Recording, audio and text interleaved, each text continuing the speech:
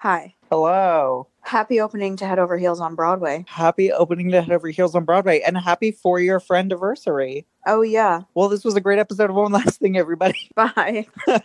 Should we start with Pose or should we end with Pose because it was the finale? I say let's end with Pose because I feel like it's going to take us a minute. Yeah, and there also wasn't a lot of news this week. The coolest news of all was the CW Supergirl stuff. Yeah, that's so exciting. I'm excited because, at least from someone who, doesn't watch the show, it kind of came out of left field, and I was like, oh shit, okay. Yeah, so Nicole Maines, a trans teenage activist, I guess, and now is an actress, or maybe she was an actress first and now she's an activist. I don't know. I don't know who she is, but she's a trans teen, so that's great. And she's going to play TV's first trans superhero in season 4 of Supergirl. Her name is Nia Nall. I don't love that name. She joins Catco's reporting team. She is fierce and driven to protect others, sure. She will follow a similar path to Kara/Supergirl that will lead her to eventually embrace her superhero destiny as Dreamer. DC Comics fans probably noticed, so that's us, that Nia shares a last name with Legion of Superheroes member Nura Nall,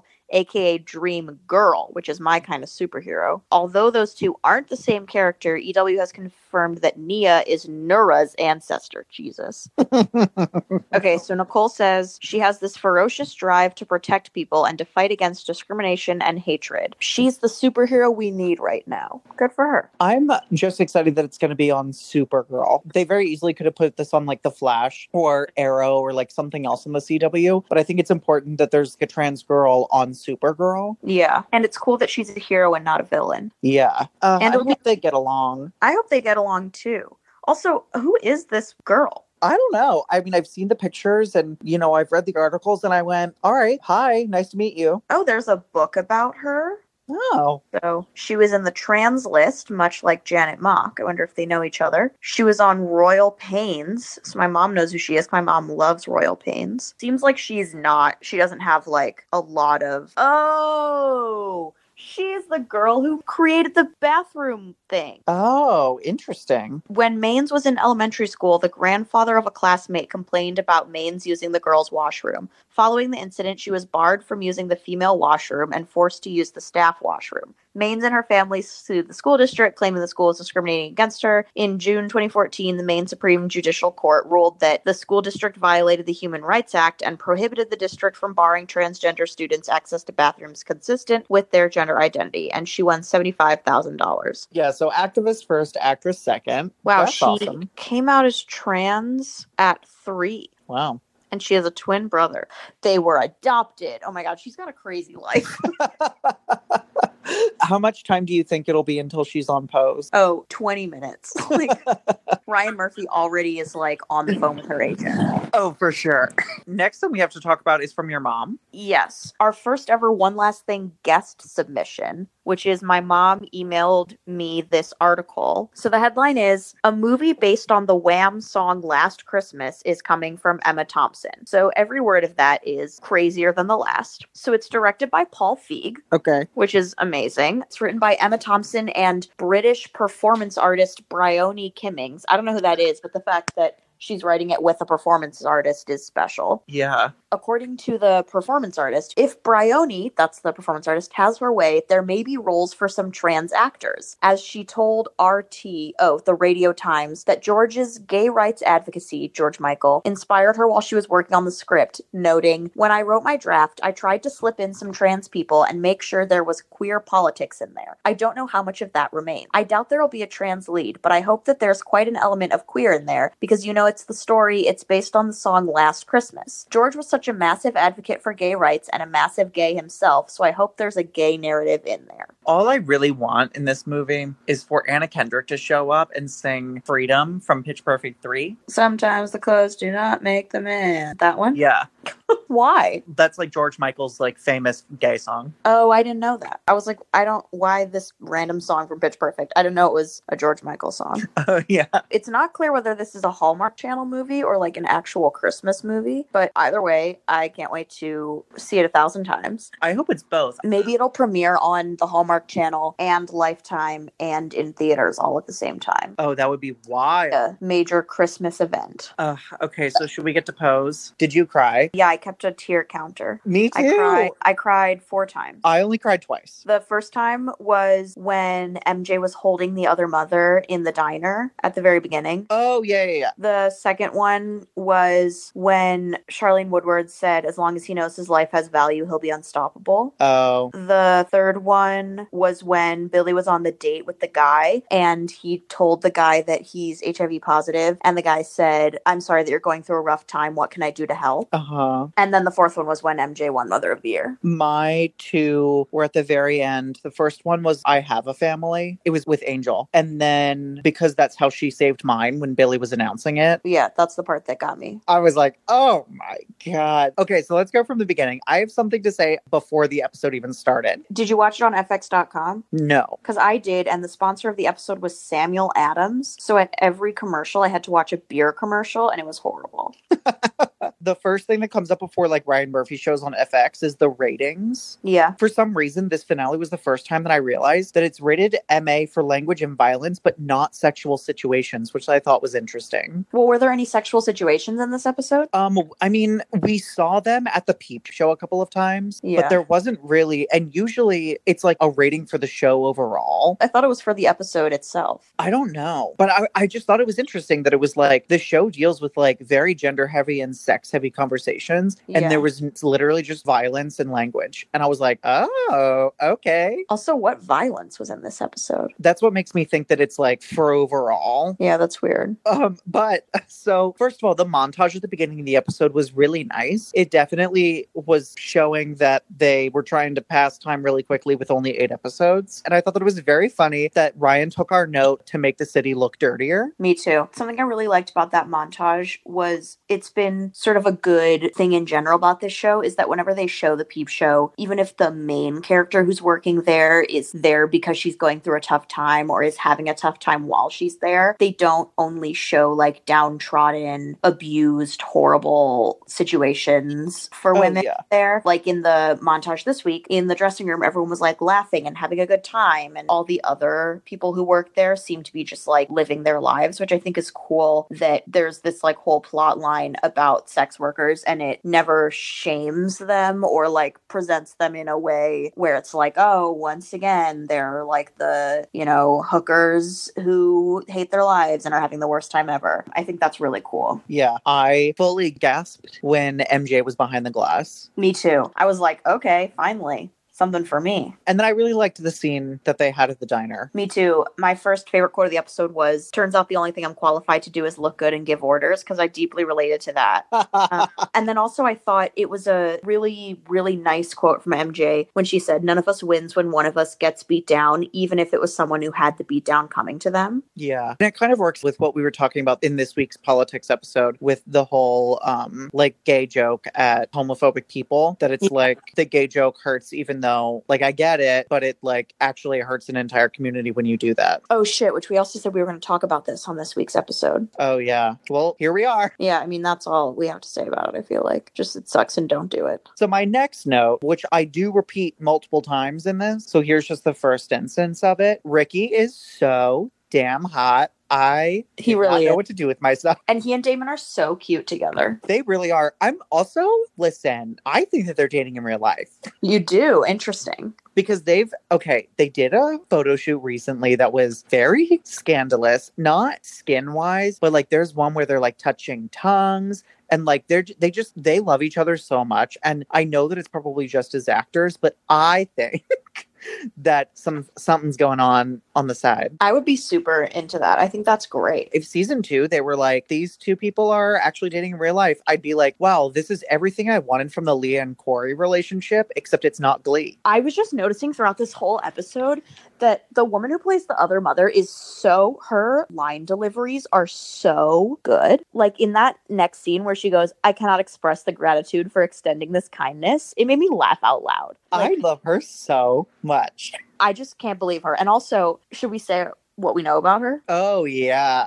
So we were looking at her Instagram. We discovered that she is also a snowboarder, which is incredible. And Dominique Tar Jackson, if you are listening, we want more snowboarding content on your Instagram. At first, I was like, oh, this is just like the way that she's going to do this in her speech pattern. But then in this episode, when she was not on the top of her game, that's not how she was speaking. Yeah. And I literally like slammed on the brakes and was like, hold the fuck up. How dare you pull this like actress language shit on me and like make me feel just by the way that you're speaking. Also, just to jump around the tiniest bit, we, since we're talking about her, must address maybe the greatest monologue in the history of television. The read at the end. Yeah. Oh my God. I literally was like on the edge of my seat through that whole thing. I was like, this is television. Yeah. If that had been in like a movie or a play or something that people watch communally, it would have gotten a full standing ovation. Oh, for sure. It definitely got a standing ovation in my bedroom.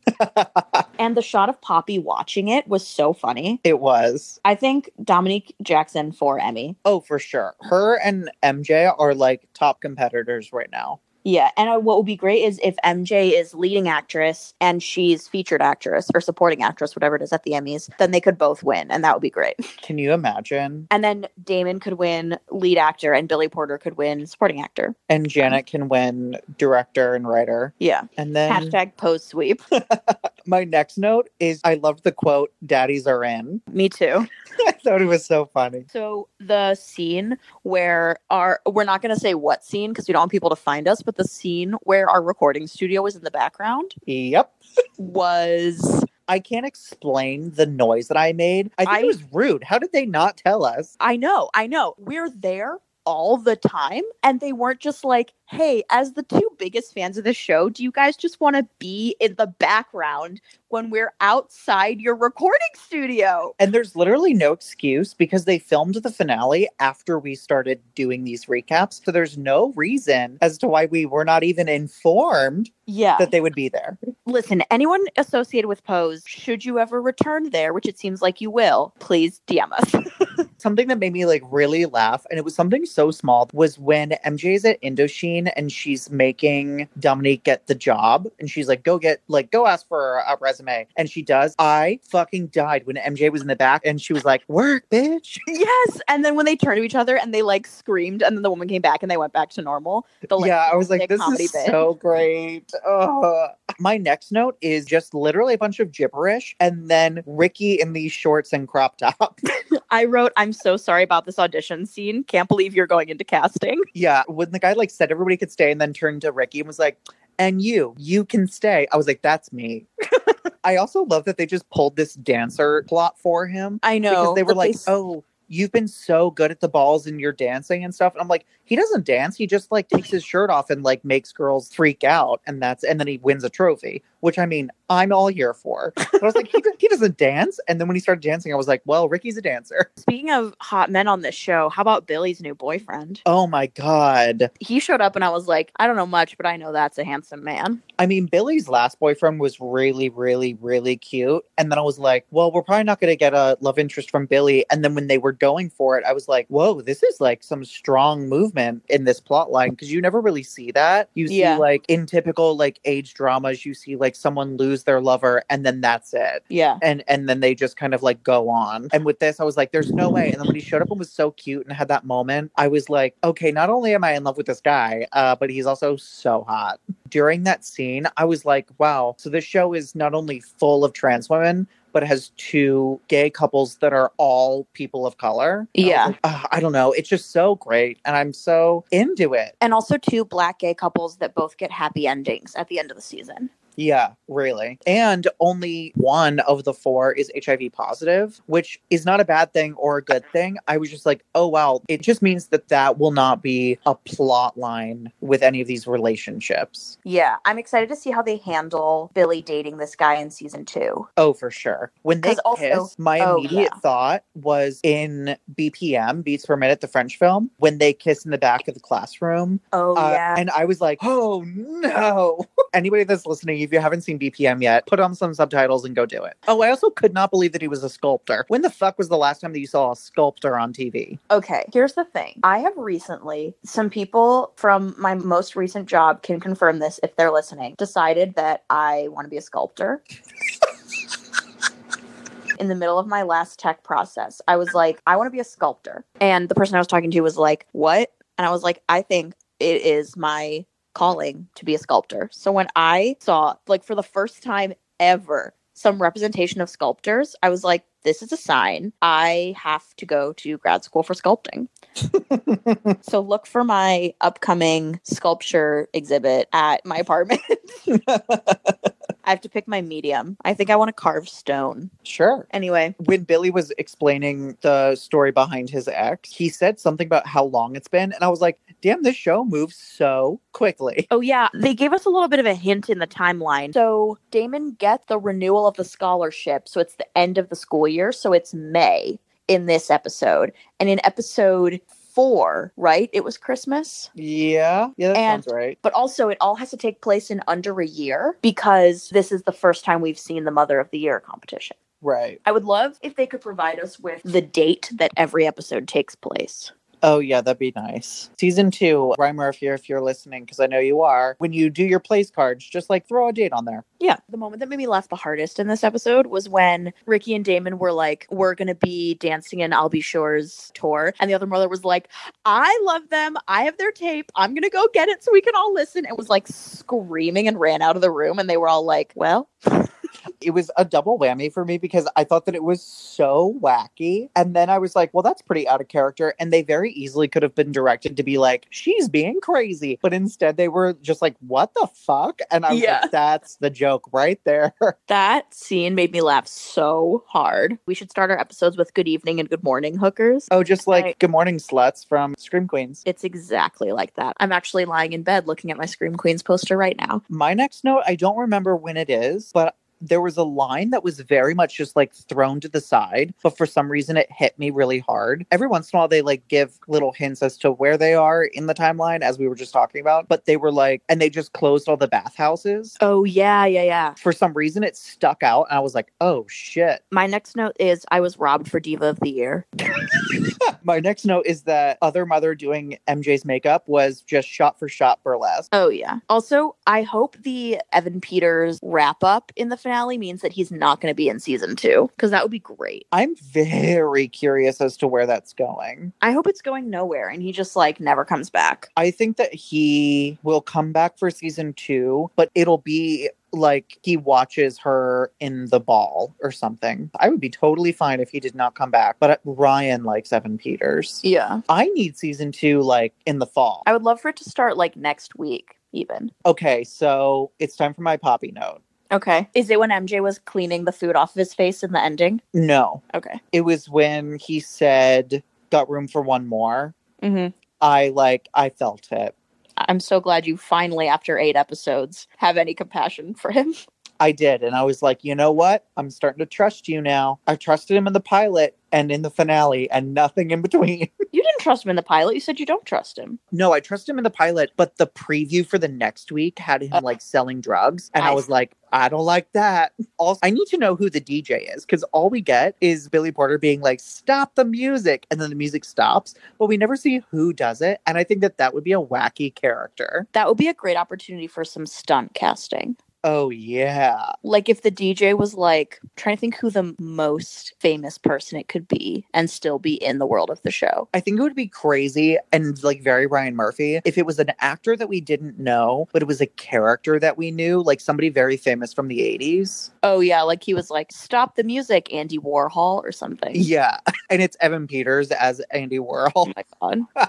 That's how he comes back. You know who it's going to be, though, is Sarah Paulson. Oh, for sure. without a doubt in my mind. I can't wait to see how they work her into this show. I see Dennis O'Hare in the show really strongly. Dennis O'Hare is going to play... He's going to play like the landlord of the place that they have the balls. Yeah, or some like homophobic mayor character. Oh, yeah. My next note is that Ricky is so hot. Okay. It was when he walked in the ball. Also, that ball was so great. That whole sequence, the way it was filmed, was so cool.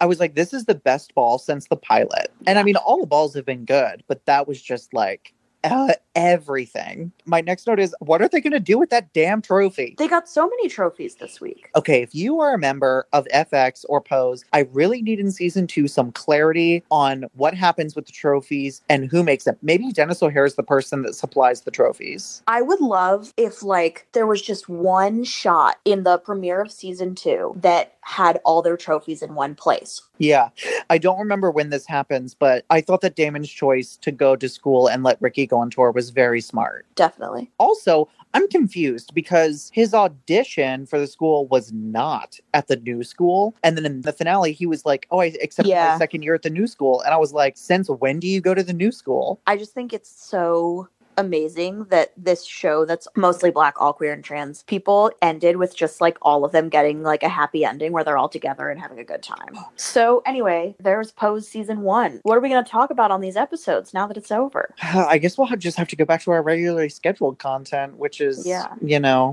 don't know. Maybe we'll start back over and we can start back with the pilot.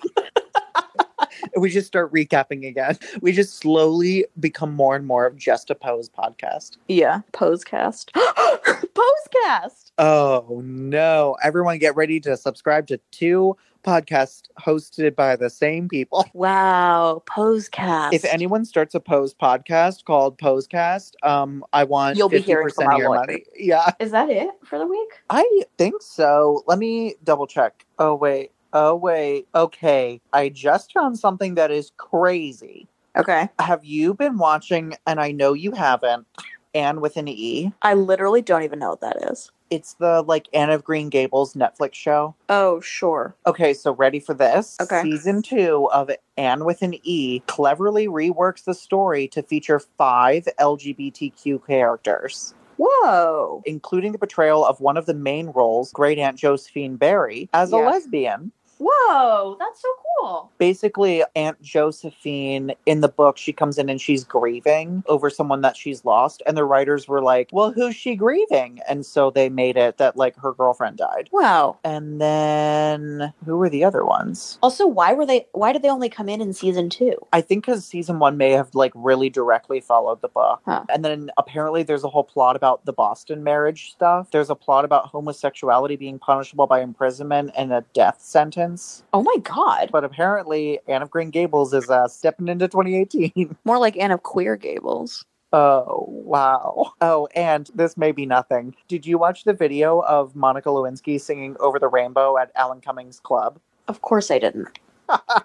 Also something that we're recording this too late to actually make it happen, but something that I promised that I would mention on the podcast this week is that when we were calling people to do the Milk challenge, we called my cousin Alyssa, who lives in Virginia, and she did not answer. However, I told her about it later when she asked me why I called her, and she said, I'm glad I didn't answer because I do say milk. But that's about it for me. Well, we'll see you on Monday for our advice episode. Oh yeah, I'm so excited for this. Okay, putting this out there now. So we did this advice episode. We asked everybody a couple weeks ago to send in advice. We got some advice. It was amazing. We recorded the episode. And then we got a couple more people that asked for advice on things. I have taken note of it, gotten the really good ones, and we're going to talk about them next Friday on One Last Thing. However, don't send us any more advice questions and expect them to be on episodes. You can totally do it, and we will answer, but Or do it and we'll save it for just another advice episode. Yeah, if you're good with waiting until a possible season 4 for that advice to be answered, go for it. But otherwise, we'll answer it in DMs and through email and stuff. It won't be on the episode. All right. Well, I guess we'll see you on Monday. Yeah. All right.